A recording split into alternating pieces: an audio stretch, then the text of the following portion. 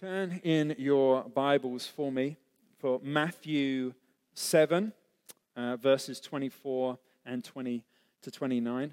We'll be reading together. 27 is on the screen.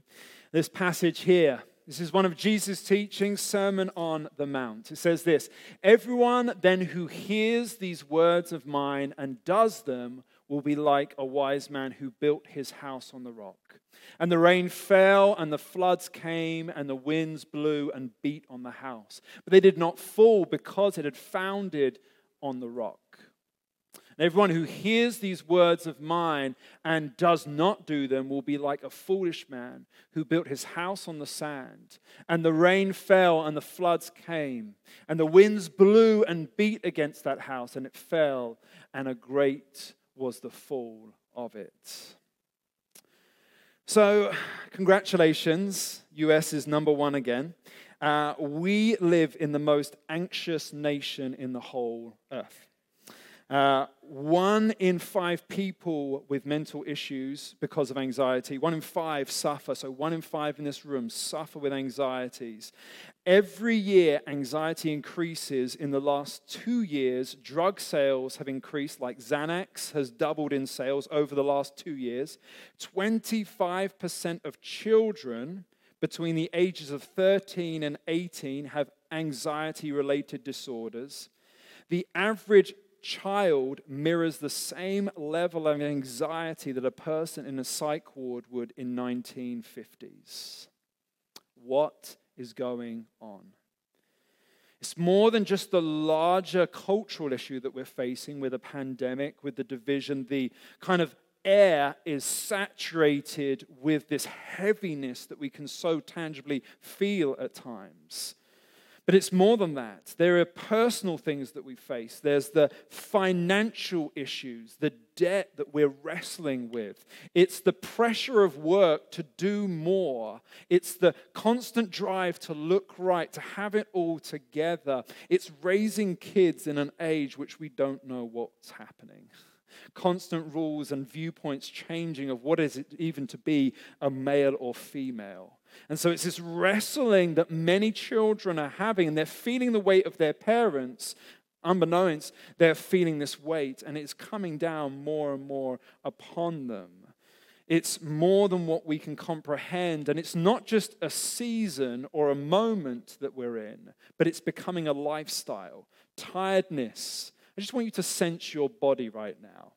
Just become aware of how your body feels, maybe the strains and stresses, because we are so used to carrying tiredness, carrying the weight of things, that it becomes just part of our body and our general aches and pains when we wake up in the morning. No, it wasn't that extra ice cream or sugar you had the night before. But there's this general weight that we feel upon our bodies, yet we keep going.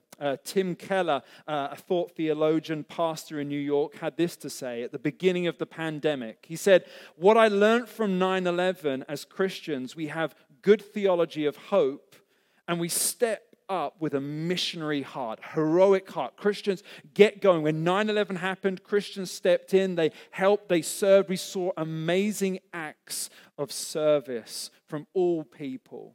But over time, it fell apart. It became weary because we do not have sustainable spiritual walks." How do we respond when the waves hit us? This story that Jesus ends the Sermon on the Mount with is a man who has built his house upon Jesus and has not been shaken. And we've got someone who builds upon their house upon the sand and falls. The question we've been asking is beauty in the process, or process, as Joe keeps wanting me to say. We say process, you say process. I'm bilingual. The questions that we have is, how do we, as followers of Jesus, recapture the vision of following Jesus? For many of you, you have walked many years. In fact, I loved, again, BJ did that middle down the line of how many grew up in the church and how many didn't, and it was staggering. All of you guys, like 95% of you grew up. So you have been walking with Jesus for a long time. And so how do we capture the beauty in the process? How do we keep that front and center? And so the first week we talked about slowing down. Many of you took upon yourselves to drive slowly. I got lots of texts through, which was great.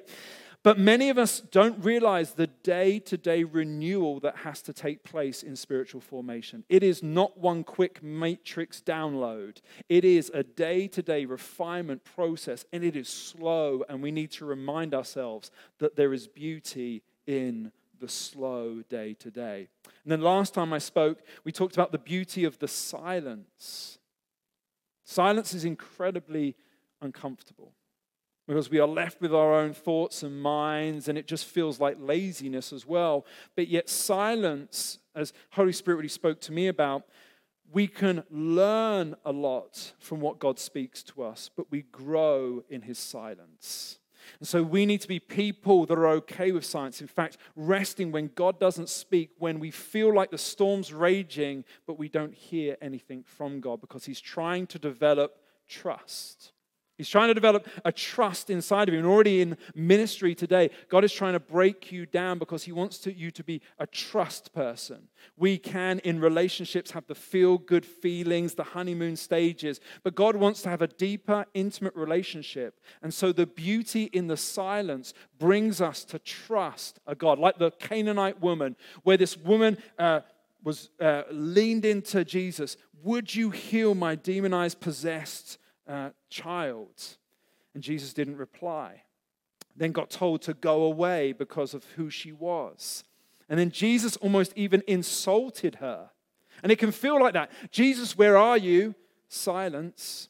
It can feel like, just get away. Everyone else is being healed, but not you. And it can feel like, I think God's even offended by me. And we can feel all those things. But the Canaanite woman held on, and her faith brought about healing in her life. And so our spiritual journeys, the beauty in the silence, maybe you're experiencing silence of God right now. He is trying to create trust, which is beautiful. And the third one, we talked about beauty in the process of being rivers in the desert. We talked about Isaiah, how we as Christians need to understand that our calling, our beauty is found in the desert, in the dryness. I love what Kim said in prayer today, that our contrasts, what contrasts our lives, cause us to come alive. So whenever we meet an object or whatever, a difficulty in life, we can contrast it by the goodness of God. God isn't looking for floods to come rushing through. He's not looking for that spiritual breakthrough where just mass stuff happens. He's looking for lives that will set themselves apart to be a beautiful river in dry places. And that requires for us to have spiritual formation. It requires us to have a rule of life. And we're going to talk more about that today again, because the Holy Spirit really impressed that upon my heart. But we need to be people that set our lives apart, that we don't just live these kind of like wayward lives, but God says, live a structured life that breathes the river in a desert place. And so we're going to carry on with that theme, built to last, is the theme of the message today. As people, we're naturally formed structures. We stand in a structure. We have invisible structures of culture, plans. Like we have a structure of service. Like we love structures. How many of you love your structures of days? Like I love it. Like so Monday and Fridays are my gym days. I get up early in the morning to go there, and winter's coming. I'm not looking forward so much to that. But I get up early, I come back, I pretty much religiously have oatmeal. I am like, when it comes to food, I'm pretty boring. Like, I eat to live. I don't live to eat. Like, I'm just like, this is what I do every morning. So I have my oatmeal, and I get to work, and I start going through my day, and I come home. I play with the kids for a bit. We put them to bed, which feels like eternity, trying to get your kids to bed. And then probably about 9 o'clock, if we're lucky, me and Rach will hang out, we'll watch a movie, and then we'll go to bed. Generally, my flow just keeps happening like that because I love structure. I love being able to fill my day with those kind of things. Maybe you've got a structure. God is a God of structure. The creation passage is not what we think it is in the sense of how the world was made. Can I burst that bubble for you? It's more about a story where chaos was raging, and God brought order to chaos. That's the Genesis passage. It's how God brought structure to a world of chaos and he brought life in and through that. So the idea of like how early was the earth formed and all that kind of narrative, it's not answering that question. It's answering, how does God bring order to chaos? That's the conversation. And so Jesus is touching on that very question. And he's asking, with all this amazing information I've given you, I've just laid out chapters 5 to 7, this truth of how to live a fruitful life, how to live a new way, the new 10 commandments, if you were. How do you live, and what are you going to do with this information? What structures are you going to build? So how many of you grew up with building House Upon the Rock, House Upon the Sand? Hands raised. How many people know that? Do we remember the stories of when we were in the felt board, kind of like patterns on top, right? I think we went a little further. We actually built structures to try and see which one would last better. I think we made human pyramids even. Like, that's how our kind of like leaders as kids brought up. And maybe you just remember right now. But for so many years when I heard this story, I missed the purpose of this story because of how I read the opening lines. I was always kind of taught, and maybe I just misunderstood it, but that I was building upon salvation, that I was building upon a belief in Jesus. Like if I'm a follower of Jesus, I've had salvation, so now I'm building my house upon a rock. And if I'm a non-Christian, I'm building my house upon the sand. That's just how I interpreted. Obviously, that's not what the scripture is saying, but that's just how I interpret it. So for many years, I'd kind of been going, I'm building my house upon the rock. I believe in Jesus. Like, this is happening. Anyone else resonate with that? Yeah, that's typically what I thought. And I missed the whole purpose from the opening line. It says this, everyone who then hears these words of mine and does them will be like the wise man. Both people are Christians, in essence. Both people, if they do this, they're both followers of Jesus. One chooses to do it, and one person chooses not to do it. And there's this, and it's simple, but it's radical. Because who puts into practice is like the man who builds his house upon a rock. Poieo is the Greek word for do. Maybe in your translations you have put into practice. Mine says does them.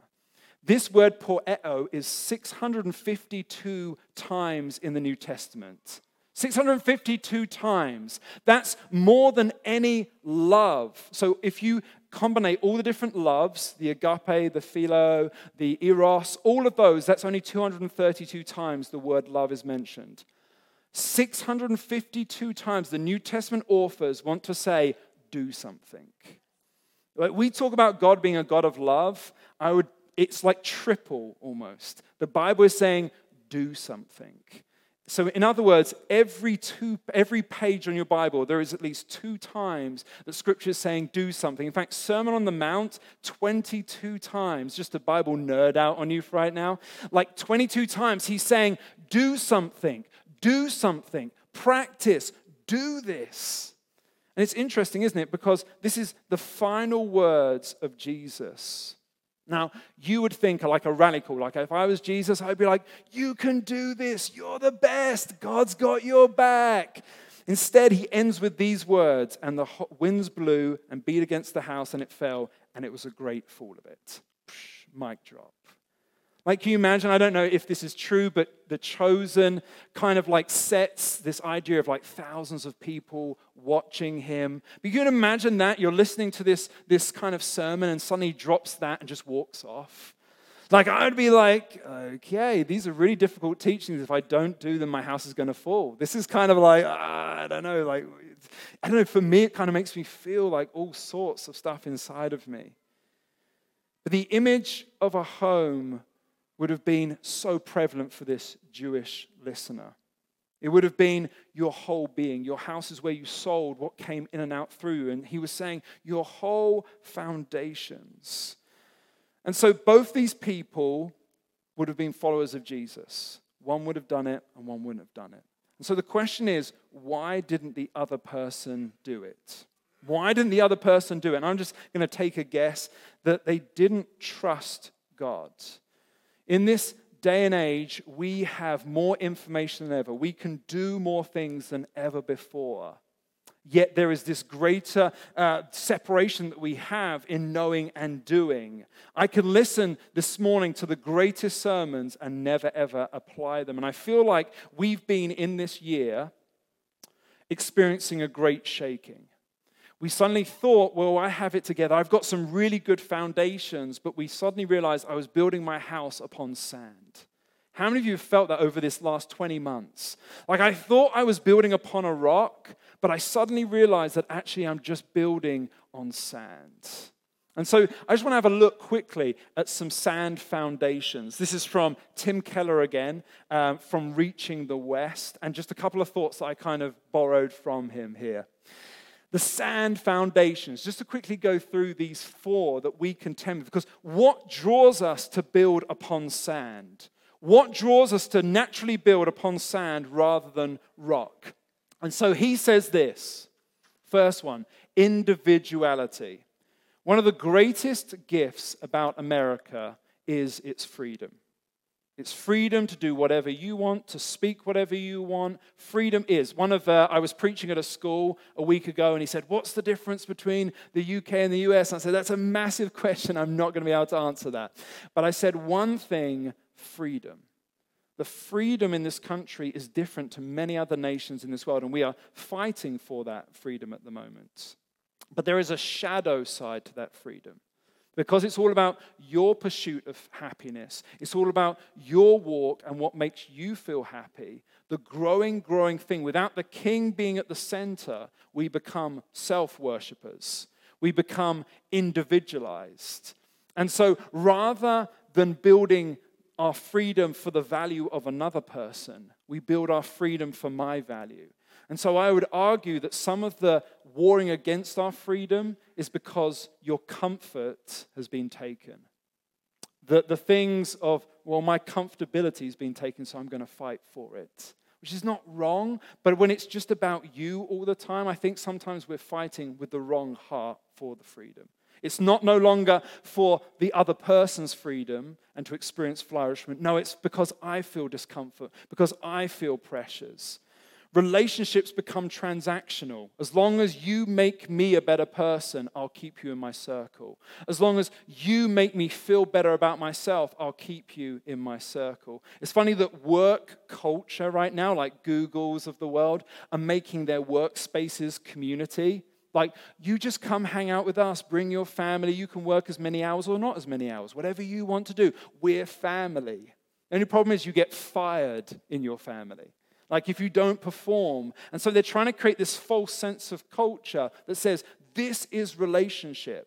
Perform, do good for yourself, and you'll be good. We don't accept you if you're not performing, if you're not good, you're out of here. And so it's increasing this idea of individuality, the hyper sense of individuality. You know, in America, there is one... Americans in general have either one or no close friends. And it's a crazy epidemic of loneliness. In England, we have a loneliness minister. And I think America has a higher proportion of loneliness. And this is in America, freedom, abundance. You know, we're not without lack anywhere. Yet we are more lonely, and it is the great leprosy of our world. Secondly, idolatrous ideas. So ideas, and if you've been on Facebook or any other kind of like media, ideas are no longer shared, but they war against another person. You use ideas to tear down another person. And ideas have actually become ideology, i.e. you get your identity from your belief system. That's new. That's different. Like if you are conservative or democratic, whatever, that belief system becomes your identity and you attack the other person by their belief system. Not them as a person, but because of what they believe in. Because we are attaching our identity to our ideas. Vax or non-vax. We're starting to create, if you believe in vaccination or if you believe in anti-vax, we're attaching identity to those people. And it is dangerous. Do not fall into that trap. That's my heart's cry from a pastor right now.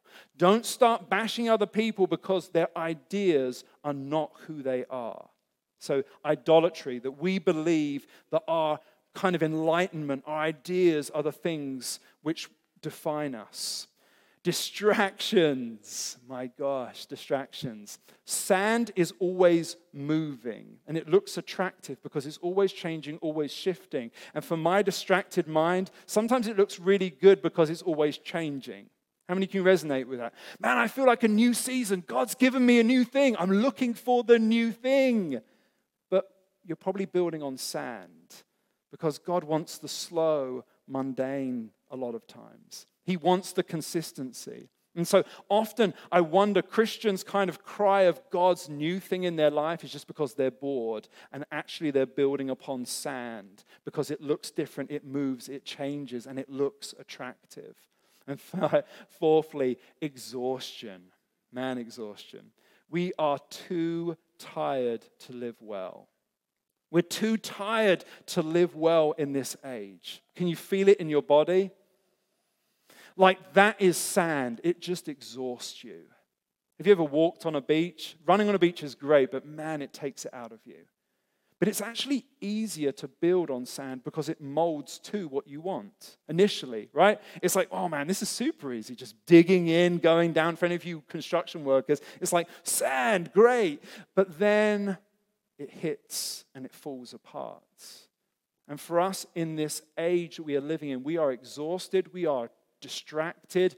We have our ideas are God.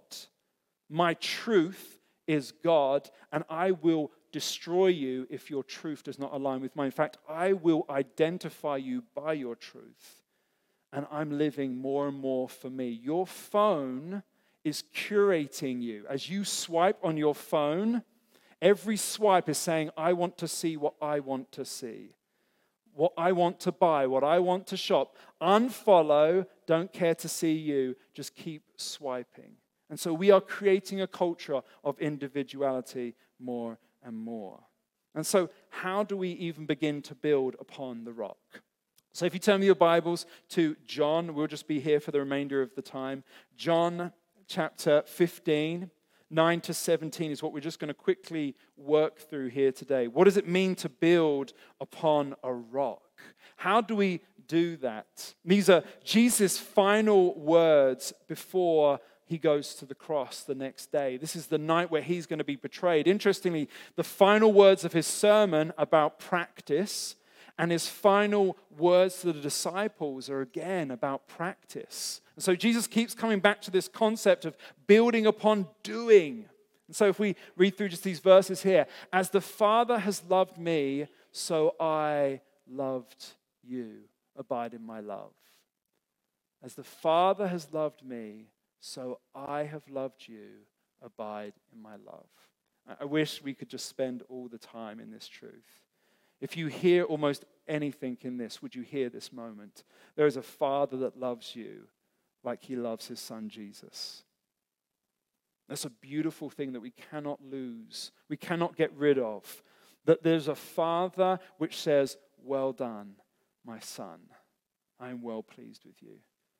Because of Jesus, because of the cross, we have this new identity. And it feels absolutely ridiculous because we are so performance-orientated that I can step into this room, that I can come into the presence of God, sinful, broken, not even worth a thing.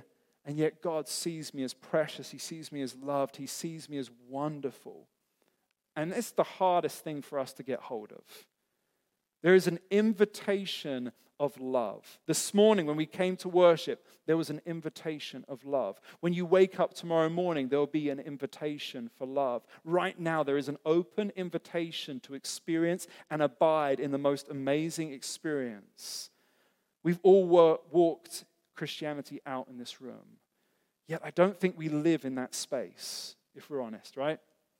Like, I know that I don't live in the fullness of that abiding love all the time. I can remember and bring back to memory the most amazing encounters of where I'm just worshiping with God, me and Him. I'm sitting on a bench. I just feel the warm air come, and I just feel His presence all around me. There's no show, no lights, no speaking. I'm just feeling His presence. I feel whole. I feel joy. I feel love in that moment. I feel like heaven is touching earth.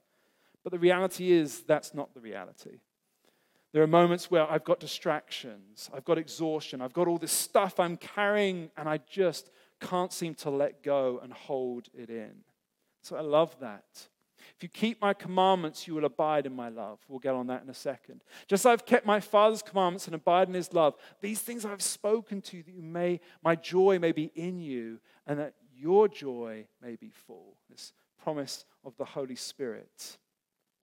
This is my commandment, that you love one another as I have loved you. And they don't fully understand what that even means yet. Greater love has no one than this, than someone laid down his life for his friends. To die to self. The greatest, even as we've honored men and women who gave the ultimate sacrifice of giving your life, laying down your life, saying, you know what? I don't want to have my way. I want to have your way. In Connect Group, we talked about enemy love. Probably the most controversial subject, probably in America, to deal with. To love your enemy, to see the best happen to them. How's that working for us right now? You know, it is staggering how we just glaze over that teaching of enemy love. And Jesus is saying, lay down as He died upon the cross, as He was nailed, beaten, and cursed, as these centurions, these Roman soldiers were nailing Him. He was saying, forgive them, for they do not know what they do. This is the kind of sacrificial love that we must take hold of. You are my friends if you do what I command you. That line got hold of me this week because I feel like as Christians, we predominantly would say, I'm a friend of God, right? I would say, I'm a friend of God. Even we sang the songs. I don't know if you sang this song, but we did in England. I'm a friend of God. Whoa, and I am a friend of God. I am a friend of God. He calls me. Thank you. That was beautiful. Friend. And we resonate with that. We're like, yes, I'm a friend of God. Let's read the sentence again. You are my friends if you do what I command you. Does that sit a little different with you? Wait, so you're saying I have to kind of like do commands to be your friend? Like I have to act in a certain way to be your friend? That doesn't sound like Jesus I was told about. Jesus was the person what can Jesus do for me? Like I came forward, I was told gospel was, what can Jesus do for me? He can forgive my sins and He can be this greatest love. Wait, you're saying that, my friend, if I do what I command you to do. And this is the point that I think that the Spirit really hit me with. We miss the servant part to be a friend. We love all the friendship, the love, but for many of us, we move past being a servant. What does a servant do? A servant says, yes, I will do whatever you need. Yes, I'm there for you. Yes, I will drop everything. Have you got friends in your life that when that call comes, you will drop everything and go run and help them? We have to have those kind of people. We have to be those kind of people. But we've negated this in our spirituality. We have said, I'm a friend of God and I don't need to serve. I'm a friend of God and I don't need to sacrifice my life. I'm a friend of God, but I'm not going to do what you say, God. Like, real talk here. Like, so me and Rachel got called out in front of the church, fourth child. You're like, okay, do you do it or do you not do it? It's like that call out kind of thing. But so that struggle, that hit me because I was fighting it hard. I was like, 3 children.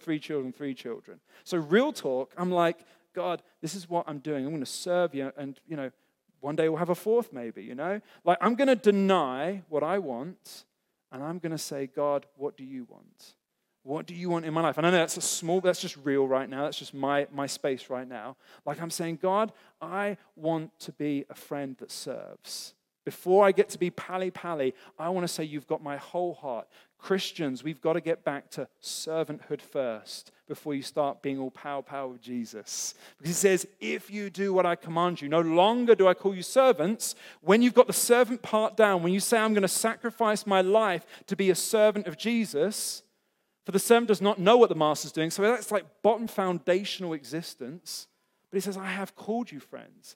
For you know that I have heard from my Father, and I have made known to you. And finally, you did not choose me, but I chose you and appointed you that you should go bear fruit, that your fruit should abide. And so whatever you ask the Father in your name, notice that's a trick. If you abide, if you surrender, if you get his heart, his desires, he's going to answer your desires. Just to clarify for those who are like, well, Jesus is my genie. Like, why isn't he giving me what I want? It's like, and then they're a trick.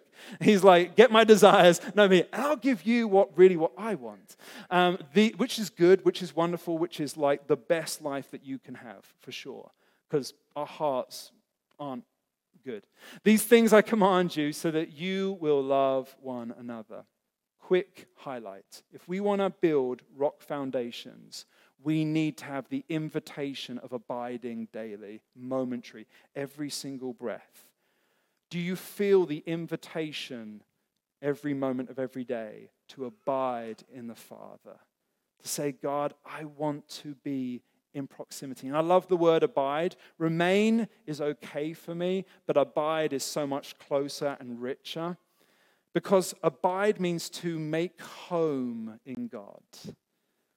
For you, women in the house who love to make your home wonderful, beautiful, orchestrated, like the perfect home, right? Jesus is saying, take that gifting of intentionality, of that beautiful homemaking ability, and make it in me. You know how you think about your house constantly? Oh, that item looks really good. On Pinterest, man, I want to make that. That's going to make it look really good. I need to change the paint color in here. Fall's coming around, or Christmas. How many people have put up Christmas decorations? Oh my gosh. Oh, no shame. We love you. Great stuff. Good stuff.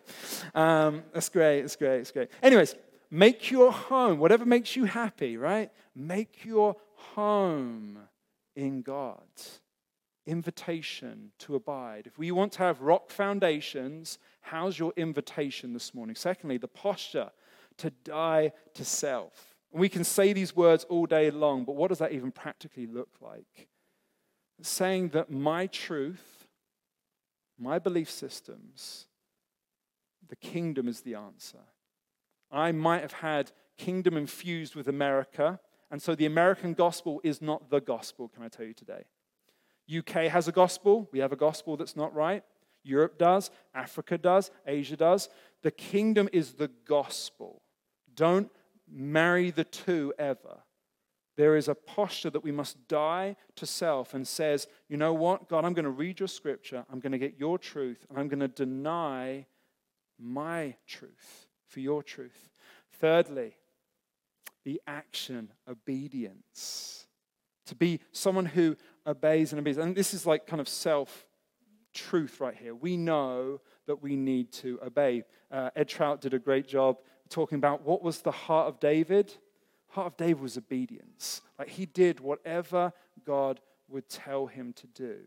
And again, we need to get past the idea of like, man, my friendship, my blessing with God, and we need to get servanthood in there. Serve to be obedient. Fourthly, the outcome. I love this part. When we follow Jesus, when we build the rocks, when we build the foundations, do you have expectation for fruit? Good. Good job. And this is good. The outcome, because I think a lot of times we don't marry that by that. The fruits of the Spirit, the love, joy, peace, patience, kindness, goodness, faithfulness, gentleness, self-control. All of those flowing out of us. You should be having tangible love, as the scripture says, that, you know, I've put fruit in you that you may abound, that we may be a blessing to this world. Like, are we living lives that is a blessing, that has an outward flow to other people? Like, are we giving to people? Like, practically, are we financially giving and blessing other people who can't repay payment back to us? Are we giving to, our time and our energy? Are these actions tangibly coming out Because we can be the most grumpy Christians, and I've met so many, and I have been one of those as well. I've been doing the practices, I've been doing what God says, I've been abiding, kind of dying to myself with gritted teeth. I've been obeying him, I've been doing the good thing, but there was no tangible love that was being shown. There was no grace that was coming out. There was no fulfillment. And I had just become, over and over again, the older brother. I'd becoming the older brother. And so what does this kind of look like? I love this quote. And this is from a rabbi that really can't pronounce. So there's the name. You can read it online. It's Rabbinim Drafner Tagore. We'll say that. And I'm going to be honest. I'm not going to try and fake it. I have no idea. I tried to Google it, and I still couldn't do it. I have on my table, but it's an amazing truth. I have on my table a violin string. It is free to move in any direction I like. If I twist one end, it responds. It is free. But it is not free to sing. So I take it, I fix it into my violin, I bind it, and when it's bound, it is free for the first time to sing. That was worth coming for today, like that truth right there, by a person. So I want to come back to something we spoke about 2 weeks ago, called the rule of life. Now, for you who weren't in the room and religious signals are going off and you're like, rules, this is America, Johnny. This is not rules. We are freedom. This is America. There we go. That's my attempt at the American accent right there. You're welcome. This is ancient language, and I want to keep it like this. Again, this is vision stuff for next year. We're going to go more and more into this. But I really want, like the Holy Spirit intentionally said, when I was preaching last time, you're going to talk about this again because your people need to understand this. When we have abuses in our lives, we pendulum swing. If you have been controlled, if you've been manipulated in some way, you actually control your environment because you do not want it to happen again. There's been a spiritual abuse in this area, and I won't name churches or things like that in this area, but there have been lessons that have said you must do things, you must pay to get to heaven. There's been a spirit of religiosity which says you must do these things or else you will miss out. And that has infiltrated this area a lot. But the problem was that we pendulum swinged away from good things. There are good practices that we threw out with the baby because we're going to be this Christian that now is free. I can do whatever I want. Jesus loves me. This I know because the Bible tells me so. I'm not going to listen to the Bible, but Jesus loves me. And I'm just going to keep on walking out my life as a social Christian. And we have negated the rule of life, which helps build structures, which helps us fight against the wind. If we want to be Christians that are built to last, when the storm comes, and who knows, next week something might happen. Who knows in this time? But if we want to be Christians that build upon a rock, can I suggest to you a rule of life today? Again, I just want to give you an overvision. I just want to bring this language for you. If you've not heard this is ancient language. The idea is rule is regular, which is a Latin word for straight stick. And this straight stick, they put the imagery of a trellis. So the Desert Fathers, so we're talking like early 100 AD. The church had married with the government of the time. The Roman government had seen how powerful, Constantine had seen how powerful Christians had become and said, you know what, we can't beat them, so we're going to make it our national religion. And so they invited it in. Anyone who didn't go to church was killed. But what happened was the Christianity became diluted. And so the Christians of the day moved out to the desert because of this infiltration that had come, this watering down of the gospel. They got out because they needed to set some structures because Christianity was just becoming powerless. It was becoming just like everything else. Does that feel like what's happening in this country? I know for England, it's true. We've just married in when the gospel was never meant to marry with anything other than Jesus. And so the rule of life is this. It's like a wooden support. And so think about a trellis, think about a vineyard, think about how it helps the vine to grow, it creates space, it protects it. We see this metaphor very much in John chapter 15, which we've read about being the vine, the central point of like spiritual formation. But what it creates is fruit, which is love, joy, peace, patience. John Mark gives this definition for all of life. It's a schedule. It's a set of practices that are relational rhythms that help us create space in our busy world to be with Jesus, to become like Jesus, and do what he did, to live life to the full in his kingdom and his alignment with our deepest passions and priorities. So we need this. And so just to give you, again, I'm not expecting any of you to do this, but I'm just going to put this before you. We're going to go more into this next year, but I want to put this. What we believe in this house is discipleship. So how are we transformed? Be with Jesus, become like Jesus, do what Jesus did. Does everyone remember that phrasing that I use a lot? I'm trying to make you get bored of it, right? I'm just trying to be like natural language that you hear every single time I preach. Be with Jesus, become like Jesus, do what Jesus did. And so you are made up of body, mind, and spirit. And so the idea is that you would take a practice, and there'll be a list of practices from each category of the three, and what you would do is you would walk these out daily. So, for example, abiding. Like you would be someone that would say, I'm going to get up and read my Bible for 5 minutes every single day. Start small, start simple, don't go big. 5 minutes, I'm just going to read my Bible every single day. I'm going to practice in my mind to be still. I'm going to be quiet for 5 minutes every single day. You might not even do any of the body things, like eating healthy, all that kind of stuff, relationships, how's your relationships? Rest, man, we could all use that. Right, Nelson? We could use rest. He gave me a book. We're going to be working on rest. Rest. And maybe about work and money and general hospitality. The idea is that you have one practice, which is downstream. So maybe you're a person who is naturally flowy, who just loves to be in the presence of God. That's a downstream.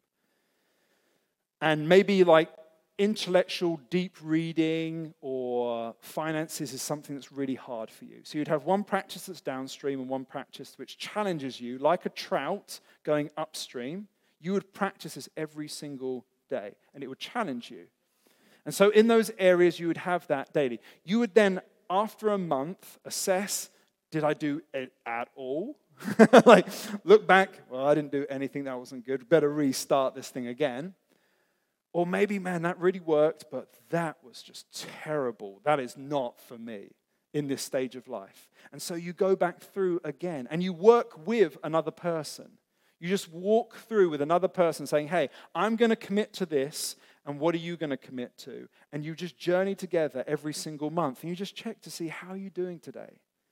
This is really kind of like basic, kind of foundational stuff, but I so believe that God is creating some cultural shifts in our community about this. If we're going to be a church that wars against the culture of today, because we're all being discipled, you all have a rule of life. Can I just tell you? You all have a rule of life. Whether it's when you get home or you're about to go to your favorite restaurant or you're going to go home and watch this Netflix show or whether you've got this thing, this hobby you love to do, you have a rule of life. I'm just saying, would you bring God into it? Don't add.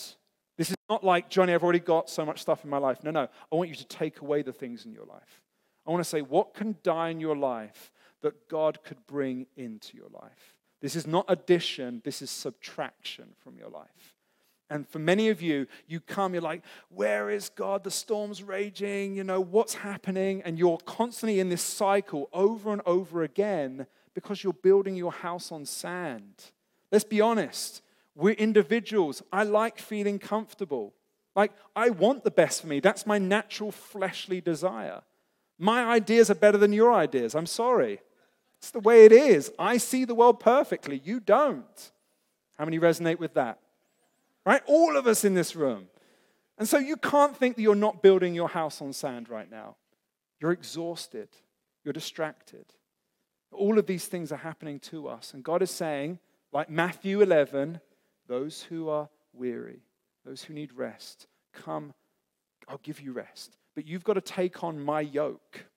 You've got to take on my practices.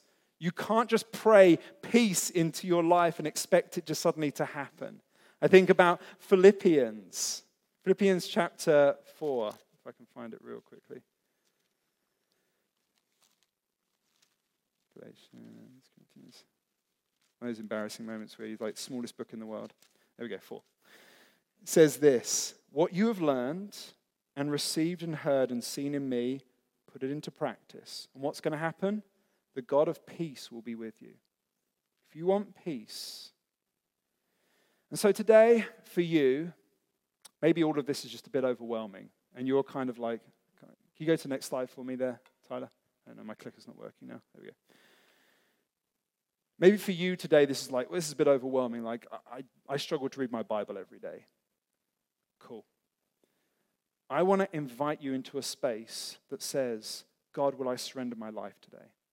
For many of you, you have made a salvation call that said, I'm going to follow Jesus because he forgives my sins. And that is so true. Thank God. But that's only half the gospel. The other half of the gospel is that he is calling you into a family, into a relationship, to be refined, to become a kingdom vessel here on this earth. So I want to give an invitation today of almost like a new salvation, as it were. I want to say, will you surrender your life today to Jesus, to actually pick up your cross and follow him and say, you know what, I'm going to deny the things in my life and I want to be a cultural change for my family, for my workplace, for my friends, that I'm going to choose to live differently. Maybe today that's just your starting place today. Maybe you just need to make a decision today that I want to live full on for God. We think about Peter's life. Peter was invited into following Jesus, but then as Libby said, he was on the boat, the net broke, and he was like, I'm a sinful man. You can't be around me. That was a second moment. And then we think about when he denied Jesus 3 times. And then Jesus said, do you love me? Do you love me? Do you love me? At what point did Peter really convert fully to Jesus? When did he give everything to him? We don't know. But as I say, this is a journey. This is a journey of saying, you know what, today, God, I want to make that decision today, and I'm going to say, I'm going to give everything to him. I'm going to make that decision today, and I'm going to pick up a practice today. And maybe for you who have been walking with Jesus and you need something extra in your life, come speak to me. I would love to give you more information about a rule of life, about how we can implement it now. Maybe for you, that's something you're like, I'm hungering for something of structure in my life. I'm tired of having the waves batter against my house. I want to live differently. I'm there, Johnny. I've denied, I've surrendered, but I need something more in my life. My trellis needs to expand. I need to hold on to something more. And so just with every eye closed, every head bow here as we just wrap up here today.